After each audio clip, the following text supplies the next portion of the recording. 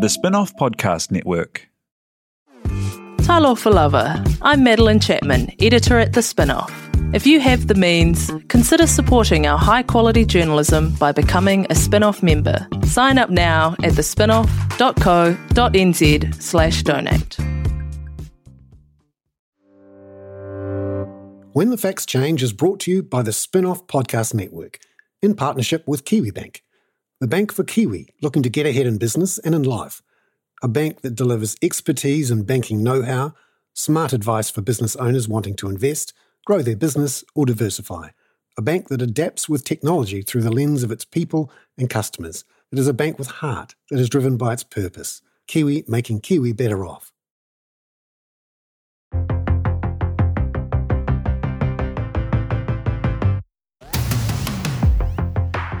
So regular listeners to When the Facts Change will probably know that I grew up on a dairy farm in a really remote area in the Bay of Plenty. It was often dry, it was often hot, the land was not that fertile, and I grew up on this land, as my father did and my grandfather, trying to get as much as possible out of that dirt.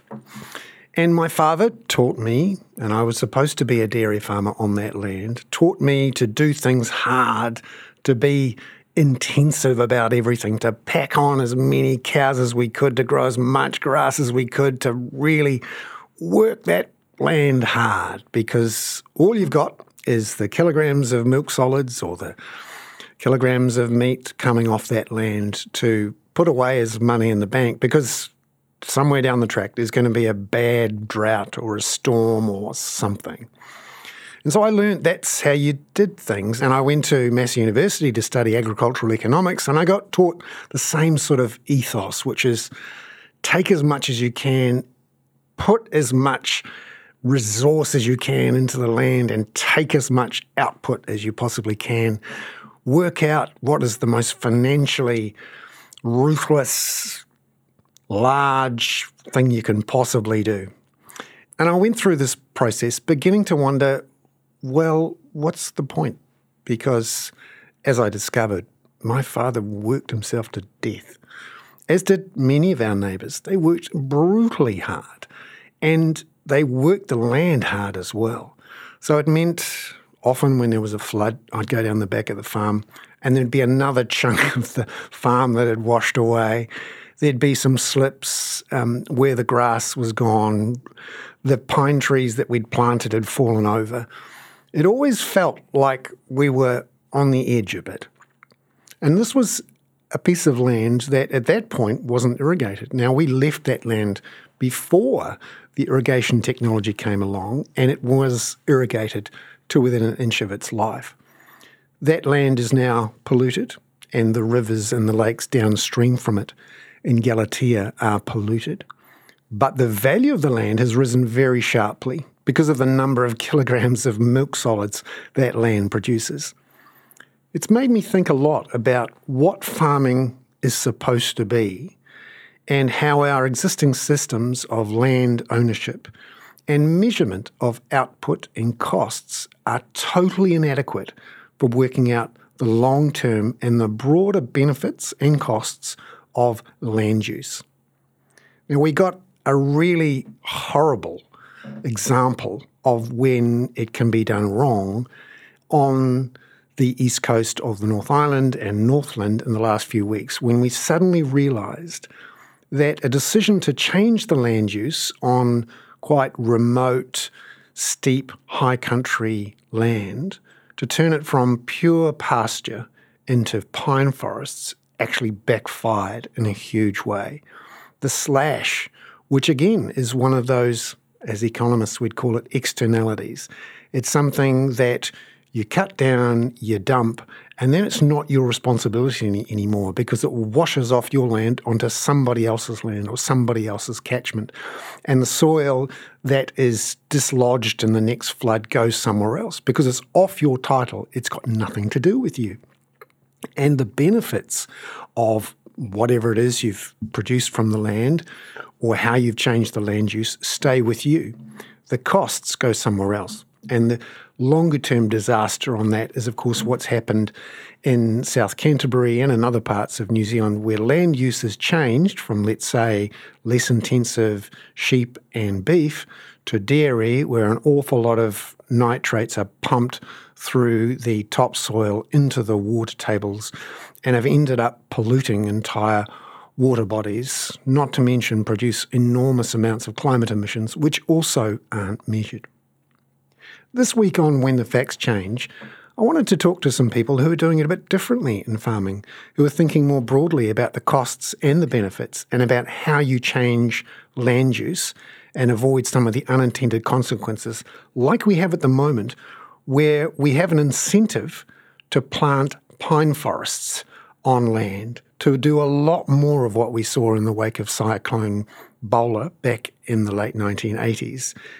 And we risk creating the same problems all over again. Huge monoculture plantation forests that end up polluting the environment, unloading mountains of slash downstream and destroying even more productive land and horticultural basins below. This week on When the Facts Change, I talked to Alison Dews, who is a farming consultant and advocate working with farmers doing things differently. Like John Burke, for example, who has a long-time family farm, which over many decades he's turned with his family into a more of a complex farm with native forests, plantation forests, more wetlands, which it turns out actually was more profitable. We'll find out how some farmers are doing it differently, not using the usual financial incentives, but with the help of some subsidies and some investment from others, are actually improving the long-term prospects for that land, not just in terms of their own profitability or product, but the long-term costs and benefits in a wider sense for the community, for catchments, and for the environment overall. We have a fundamental problem with farming. It is all about the tragedy of the commons. And this week on When the Facts Change, we address how you can change land use and avoid the tragedy of the commons. Well, kia ora korua to John Burke and to Alison Dews, who are dialing in from the Mount Maunganui to talk about land use, climate change, farming, forestry, all of that stuff. Great to have you on When the Facts Change. Kia ora. Tēnā koe, Bernard. Alison, you've been a close observer of how our agricultural sector is changing, some of the regulatory demands and some of the issues that have cropped up, particularly around climate change, water use.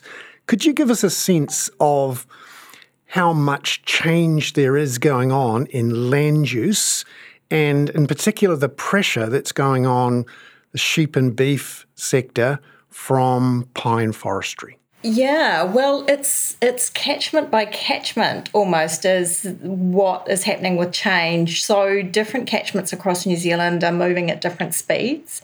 And in a way, we almost say thanks, dare I say it, to COVID, because we had the Jobs for Nature funding, which injected quite a bit of funding out to the regions, not only to produce jobs, but to also fuel the growth of catchment groups. So I would have to say since about 2020, we've started seeing some quite rapid change as a result of small regional, hydrologically similar areas and catchments and groups of farmers getting together and starting to understand their geology better, understand the drivers better, and make quite rapid change where there is leadership. But if we move back out again to the whole New Zealand view, obviously we've had a lot of central government policy come out as well, which has been a little bit confusing at times. And so as an average across New Zealand, we probably haven't seen broad scale change. What we are seeing is lighthouse change in catchments where they have been funded, where they've been given farm systems support and also funding to co-fund retirement of steep slopes or critical source areas or areas on their farms that are vulnerable. Could you tell us what sort of things you're talking about there with lighthouse projects and what you're actually doing with the land? Perhaps, John, you could tell us what's going on with your land. Well, I'm a farmer with my brother, Pukekohe Farm, and our journey started over 20 years ago. So we were fortunate, the challenges that farmers are being faced with now, we were addressing and had to address back in sort of the late 90s. And, having gone through that journey, I would say from the outset, it's not as hard as what it seems. It's highly rewarding.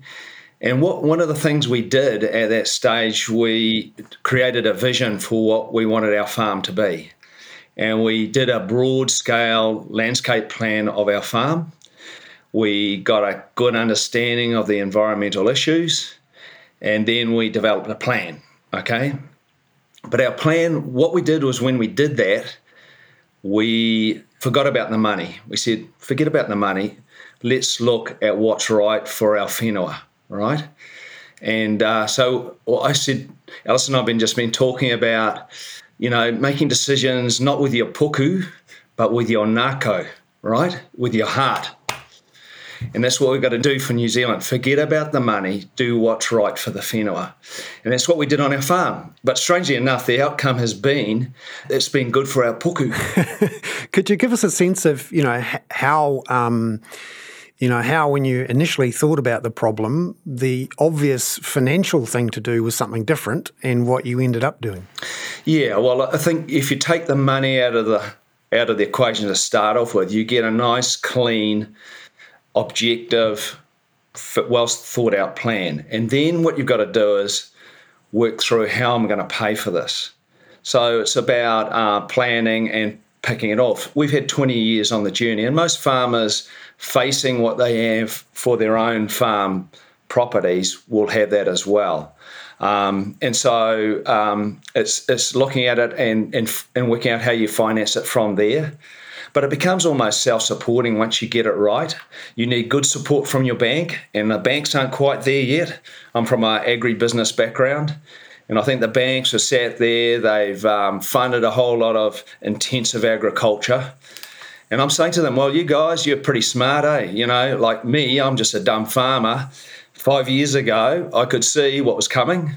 So you would have been ahead of the game. So all this farming that you've lent to in terms of intensification, you will have a contingency plan for helping those farmers going forward. You're not going to bail out of them. You're quasi-equity holders in all this whenua across New Zealand, and you're going to need to come to the party with what farmers are facing in terms of land use change. So could you tell us how your farm has changed? Just paint a picture for us if we haven't seen it before. What will we have seen 20 or 30 years when we were driving past the farm or flying over it, and what do we see now? Bernard, you would have seen a lot of grass. I've got a BXI degree, and I was brought up under the EGA mentality, effective grassed area. I worked for the Rural Bank, and we funded the Land Development Encouragement Loan. We were knocking down bush, manuka. So I paid my penance, right? So what we found was, so we had a lot of grass, right? But our farm was at the top of the catchment, and we're contributing all the sediment, E. coli, into our estuary, the Tauranga Moana. In fact, our little bottom of our catchment, the Tamania catchment, was the worst in the Tauranga Moana. So the regional council actually came to us and said, you guys, you've just bought this farm. It's one of the most degraded in the Western Bay of Plenty. We want to help you change things. So what we've done is progressively, we identified our landscapes and what we had to do. And those were like your steep, erodible landscapes, your riparian areas, and also our critical source areas. A lot of them former repo, wetlands, and we've progressively gone through and retired those. We're still on the journey. We're still doing stuff. So what now, you look at our farm, and about a third of it has been retired. But we had independent analysis on our profitability back 20-odd years ago. We had a fellow, Phil Juneau, examine our profitability and brought it through and inflation adjusted our numbers, we are making more total profit from our pastoral farming enterprise than we were back then. And so I'm agribusiness, right? And I'd crunched the numbers. I said, we're on our certain land management units, we're making a loss. And that's obviously reflected in the numbers where our total profit's gone up with a lower effective grassed area. On top of that, we've now got carbon income through the land that we've retired. We've got a bit of plantation forestry, and we've got ngahere as well, blended in and into our landscape. And so that's on top of that total profit from our pastoral enterprise. Alison, you advise a lot of farmers and groups and companies on not just the profitability, but the regulatory aspects and the environmental aspects of changing land use. Could you talk about how what appears to be the most obviously profitable thing to do, to, blanket the land in grass and put as many cows or sheep or deer on it as you possibly can, how you can actually improve the profitability, as has happened with John, even though, you might have a lot less grass and you might not have grass on some areas at all. How is that possible? Because when I studied agricultural economics, I had the same thing at Massey University. All my lecturers were saying, lots of grass, lots of cows, whack them on. Sure. Yeah, we've been indoctrinated to think that more is better, that linear thinking is the answer, when in fact, when you look at the lighthouse farmers, people with John's story, we know that there's a sweet spot, and that's at the intersection of people, animals, the environment, and probably current policy landscapes and social licence. So that sweet spot, in a way, has to be demonstrated by example. So farmers are led by farmers, and the story is constantly changing, as is the climate. And So what I tend to do is I tend to be lucky to work with leading farmers like John and plenty of others, and dive deep into those businesses, understands what's happening in terms of profitability, return on capital, but also now increasingly we have to understand our ecological footprint. So we're looking at the emissions, we're looking at the risk to the receiving environment.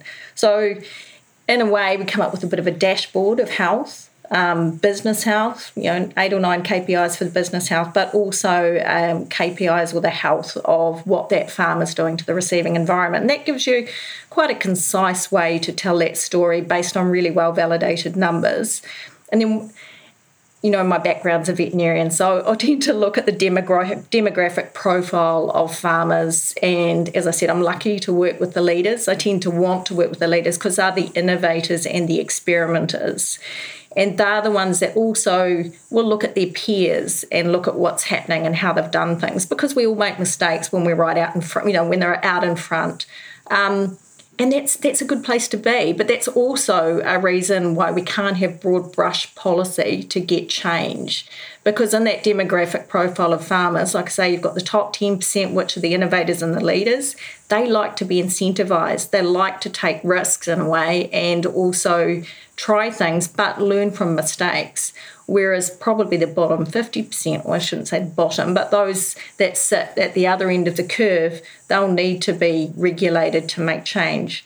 So as an advisor or someone that works alongside farmers, it's about getting that story into a concise way from what the leaders are doing, like what John and Rick have been doing on their farm, telling that story and helping others understand and get the confidence to move there.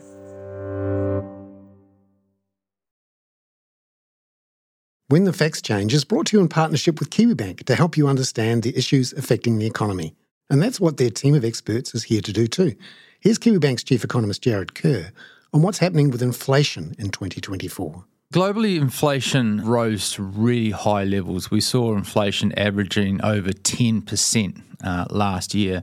Now central banks have reacted. They've tightened monetary policy. They've lifted interest rates to levels where it hurts. We've seen growth slow down and we're seeing inflation coming off, which is great news because we import a lot of inflation from the rest of the world, and that imported inflation is easing. So half the job that we're trying to do locally is being done for us offshore. The other half, the domestic bit, well, that's the tough bit. That's the sticky inflation that's coming out of our housing market. It's coming out of construction. It's coming out of service industries, and it's going to be hard to contain. Visit kiwibank.co.nz to stay up to date with detailed economic analysis and forecasts from Jared and other Kiwibank experts. They take big issues from both here and overseas and make them relevant to Kiwi businesses. Ready to rediscover the joys of cycling? With over 300 kilometres of cycle paths across Tāmaki Makaurau, jumping on your bike and going for a ride is such a fun way to discover the city from a different perspective.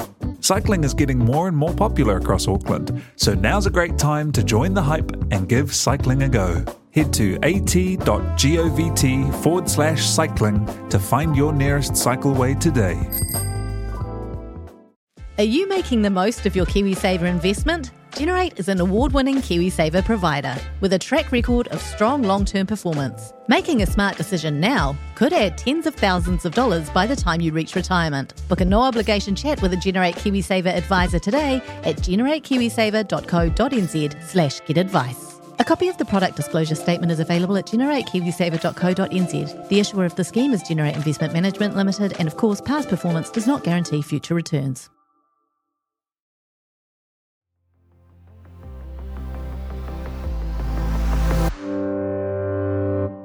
So you talked about the blunt approach, broad brush approach, and there's been lots of debate in politics about emissions trading schemes and people turning large swathes of sheep and beef farms into pine forests because that's where you get the big lump of carbon credits from when you do it.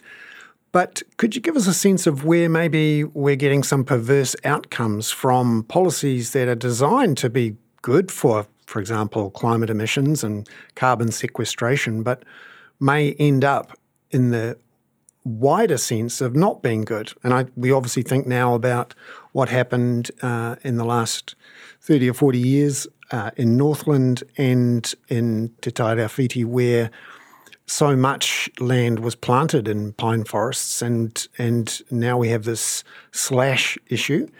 So could you talk about the unintended consequences and how policy could maybe stop some of them? Sure. Unintended consequences, whether we're talking about pines and ETS and things like that on the East Coast, we could also talk about Canterbury, where we had permissive lending regimes and permissive resource allocation regimes. If we take the spotlight off the East Coast and Gabriel for a minute, we knew full well what was going to happen there within 25 years. It'd been documented by the DSIR. But we carried on because we're ossified into this more is better mentality. And, dare I say, the resource allocators continued to give out water. Farmers were led by industry leaders, who were saying more is better. And we've ended up with some very perverse outcomes there, which is going to mean that we're going to need land use change. More recently, obviously, we've had the cyclone. And we do get these cyclones, probably at 50-year events. Talking to an ecologist yesterday, looking at the sediment in Lake Tutera, over the last 6,000 years, they analysed it and said that about one time every 50 years we will get these sort of events. Ironically, my father was alive in the 1938 flood. He was 18, and he's left us a story with photos of him trying to walk from Tutera through the Esk Valley, wading through mud up to his chest, and again there was logging in those, and it was clear felling the forest then for sheep farming at the time, but similar sort of events happened.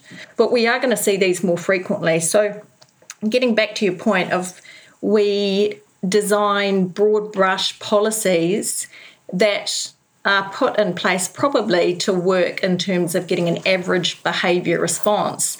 But if I go back to what I said before, that not all farmers will behave in the same way, not all land stewards will behave in the same way. So I think we need a mix of policies, and some of them might be, incentivising that top 25% with something like a brokering system whereby we are seeing ecological credits or something along those lines, for doing the things that John might have been doing, like planting a third of his farm into native and wetlands, etc.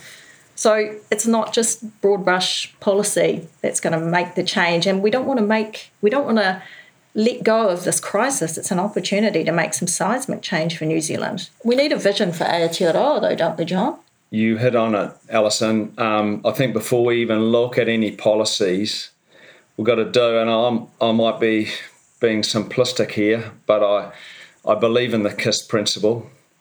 I believe in the common sense, the CS principle, and I believe in the GSD principle, which is get shit done, right? And we're not doing any of that. And so the first thing, and I sort of look at what we did with our farm and say, why don't we do that for Aotearoa, the big farm, okay?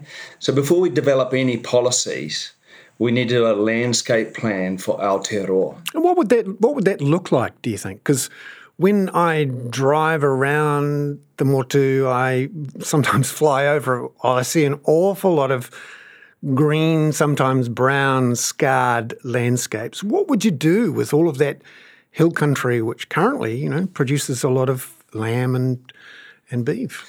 Yeah, but looking at our example, a lot of that's not profitable. I mean, you look at the beef and lamb numbers around the EFS or economic farm surplus, and that's well under $100 a hectare. Like it's around 50 or 70. Now, that includes the whole farm. So you take out the management units that are highly erodible land, and that's probably running at zero or negative. And it's not just our farm. There's a whole lot of farmers in New Zealand who have done what we've done and had the same results. So you need to repurpose that land. And if you had a soil scientist, and I know that some of them have been on the radio, that highly erodible land should not be in pines, right? It's got to go back into Ngāhere, right? But when we do that, we have to do it in a way that Ngāhere is able to flourish. So if you look at what's happened in Hawke's Bay, Gisborne, there has been loss of some Ngāhere as well, and I know they're doing the forensic examination of the logs that are down at the bottom of the awa, and it's a bit of a mixed result, so we'll know probably about that in time, but there's Ngāhere that's given away as well, and what they're saying, the reason for that, it's forest that's is under threat. It's degenerating forest, and that's because you've got no understory. So you've got browsers in there like goats, deer, that are they're wrecking the forest. So the forest is in a healthy state. So part and parcel of this is dealing with our animal pests alongside whatever we do, and also our weed pests. So how do you look at this if you are having to look at it in a purely financial economic sense, and maybe you've got a banker looking over your shoulder and you have to think about it, how would you make planting in native attractive from a purely, what I'd call a ruthlessly financial banking lens? Well, for me, Bernard, it's forgetting about the dollars first, doing the plan with your NACO, right? Do what's right for the land, and then you develop your financial plan from there. And then we can start to understand how we incentivise putting trees in the right place. So I'm talking the Aotearoa farm. And I mean, the three of us, if we owned Aotearoa, and I was sitting on our board with us two, that's what I'd want to do, right? And there's the mapping, the tools, the knowledge to do all of that. Okay, forget about the numbers. And then we start developing our policies. So if we start talking about policies now without doing the plan, we're going to get it wrong. And we've done that. We've got first outcomes with the ETS, as we know, in terms of pine. And so we can talk about how we fix that now. No, I say step back. let's establish the vision for where we want to go. And it could be for our rural sector, but it could be for our whole country, right? Get our rangatahi to write it for us. They're going to inherit the mess, and we can't argue with those young kids. And then we get on the journey to see how we're going to fix it and implement it from there. Alison, I often notice when I speak to young farmers, perhaps in a different way to when I was going to say very old farmers, like the average age of a farmer these days is well into their 50s and 60s. But there is a difference in approach between the youngest farmers and the oldest landowners. And I've noticed the youngest ones seem to be more attuned, interested in the environmental aspects, but also in, frankly, not working themselves to death. It's one of the reasons I'm not a farmer is I watched my dad work like a dog being an intensive farmer. Alison, could you talk about how that conversation's happening in the rural communities around what young people are saying, what older landowners are saying, many of whom will be wondering why their kids don't seem to want to take over the farm? Yeah, sure. And there's definitely different optics coming from the younger generation. They're not ossified in their thinking because they haven't been indoctrinated in a way from the old industrial approach of maximum grassed area or whatever. They'll come in with a different approach, which is around aesthetics, potentially subdivision opportunities, potentially tourism opportunities, and probably are a little bit more curious and exploratory in nature. So they will be more open to trying different things. And if we just go back to what you mentioned before, how would this farm plan look, if you like, from a farm or to the whole of Aotearoa? We do have amazing modelling tools. We've got amazing technology now to be able to look at that whole landscape and do a land and environment plan for the country, but with a lot more options than what we had available to us maybe 30 years ago or 60 years ago. So it's, we could be saying, in certain catchments, anything above 15 degrees, if it's highly erodible, should be going into trees. Some of it will have to be permanent. Some of it might be a permanent nursery crop, whether it's natives or whether it's exotics as the permanent nursery crop, to get that that sweet spot of both economics and ecological outcomes. But I can't give you a broad brush answer for the whole of New Zealand simply because the geology is different in every catchment, the hydrological flows are different in every catchment, and the current land use is different in every catchment.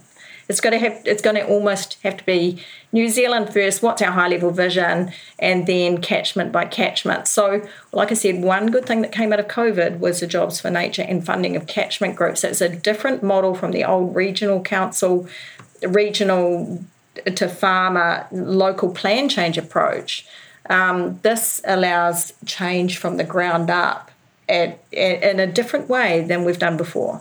I mean, if we get this right, it could make a huge difference. So you look at Hawke's Bay and you look at that highly valuable horticultural land down on the alluvial floodplains.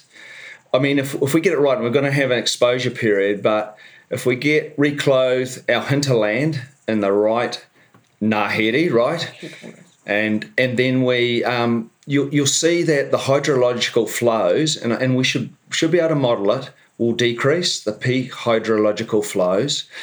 And so we've got this problem. We've got all this slash in the rivers, but we've also got a hell of a lot of sediment, and we've got peak water flows. So if you get it right, you will remove the flat slash, and then there's an interim problem here we've got to deal with, right? And I believe we can deal with that. We've got an exposure period, but once you've got healthy ngahere, the hydrological flows will decrease, the peak. And we're seeing that on our farm. Our neighbour down the road says the river never gets as high as it used to because we've clothed our steep land. We've got good, strong soil now, full of fungals. The water holding capacity of the soil is really good. And then we've created all these little sponges, the micro wetlands, the repo. And so you do that on a hinterland broad scale. Quite conceivably, sure we'll get flooding, but not to the nearly extent, it'll take about 30 years probably, maybe longer.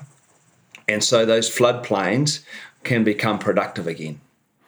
Alison, just finally, one of the sort of elephants in the room in this discussion is how we have tied all sorts of rights to land ownership, which often mean that things we do on the land affect others, not only others outside the boundaries of the title that we have, but also outside the time frame.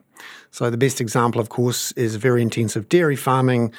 You have nitrates going through the water table over decades and then shifting out through the water catchments and poisoning areas downstream. And then, of course, you have the whole climate emissions issue around farming, where the nitrous oxide and methane emissions are not measured or priced, and of course go into the atmosphere that aren't actually connected to the land title, which means that you have these, so-called externalities where you get the benefits of land ownership and farming the land, but the costs of it are spread to someone outside that land title and maybe outside the time frame in which you're doing it. Can you talk about how we can, somehow connect up the activities of farming with all of the costs and maybe all of the benefits as well? Because one of the things we've got here is that if you do change land use, and as John was saying, you bring back the wetlands, you bring back the native forests, and that improves the lives and reduces the risks downstream away from the land title. How do you make sure that those costs and those benefits actually get wrapped into the decisions that are being made, for the long run, that affect more than just, one farmer's land title? It's effectively the tragedy of the commons, isn't it, that we're talking about? So those externalities, in a way, they've got to be penalised. And so maybe that is a polluter pays. I don't like using the word polluter, but it's the externality maker pays. And then that money is funneled back into incentivising the low-risk activities inside the farm gate. So incentivising the wetland, incentivising the sponges in the landscape, incentivising the flanking of the steep slopes. And that should be able to happen naturally. I don't know, off the top of my head, maybe there's got to be, for example, a tax on, say, synthetic nitrogen fertiliser, which is easy to capture and simple to do. But it will send a message that we've got to be using less. We've got to be looking to more principles that look after the organic matter of the soil and enhancing the microbiome of the soil. I'm not going to throw words in here like regenerative, etc., because there's a whole lot of other things associated with that. But we've got to be penalising those externalities, maybe capturing a tax or that penalty income from it and giving it back and incentivising the leaders to make change, because those ecological benefits, they protect the communities from harm downstream, which is unfortunately what we have seen just recently.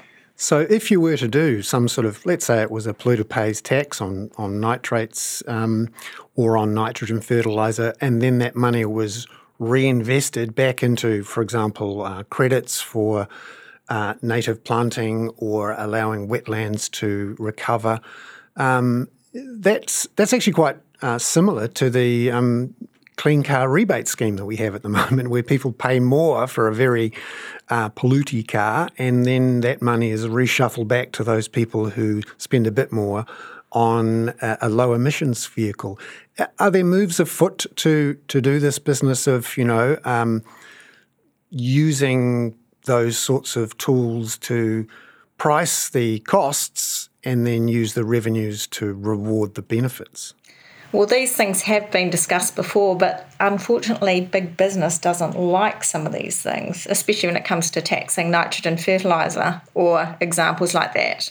But in a way, they might be blunt instruments, but they've also got to be readily procurable and readily managed. So there's a balance there, isn't there, for how this has to be done or will send the right messages. polluters have to pay, and we have to manage it through. There needs to be transition, but honestly, if you talk about the ETS, we've got this pooled system, haven't we? Where ideally the carbon tax or cost of carbon should probably need to be up to about $140, $150 a tonne. But that drives perverse behaviour, because then all of New Zealand will be in blimmin' pine trees unless we just regulate it out. So we need to have a circuit breaker in there.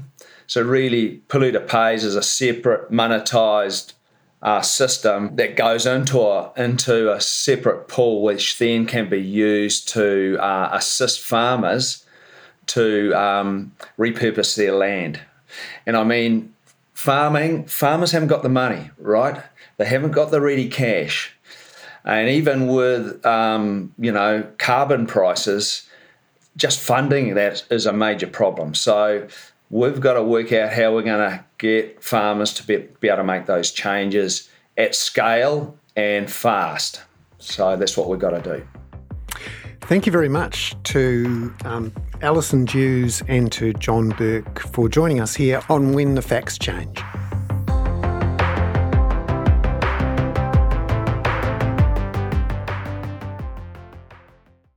When the Facts Change was brought to you by the Spin-Off Podcast Network, together with KiwiBank. Visit kiwibank.co.nz to find out how KiwiBank are making Kiwi better off.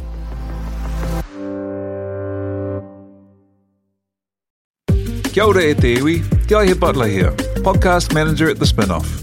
If you enjoy listening to our podcasts, consider supporting our mahi by signing up to become a Spin-Off member at thespinoff.co.nz/donate. The Spin-Off Podcast Network.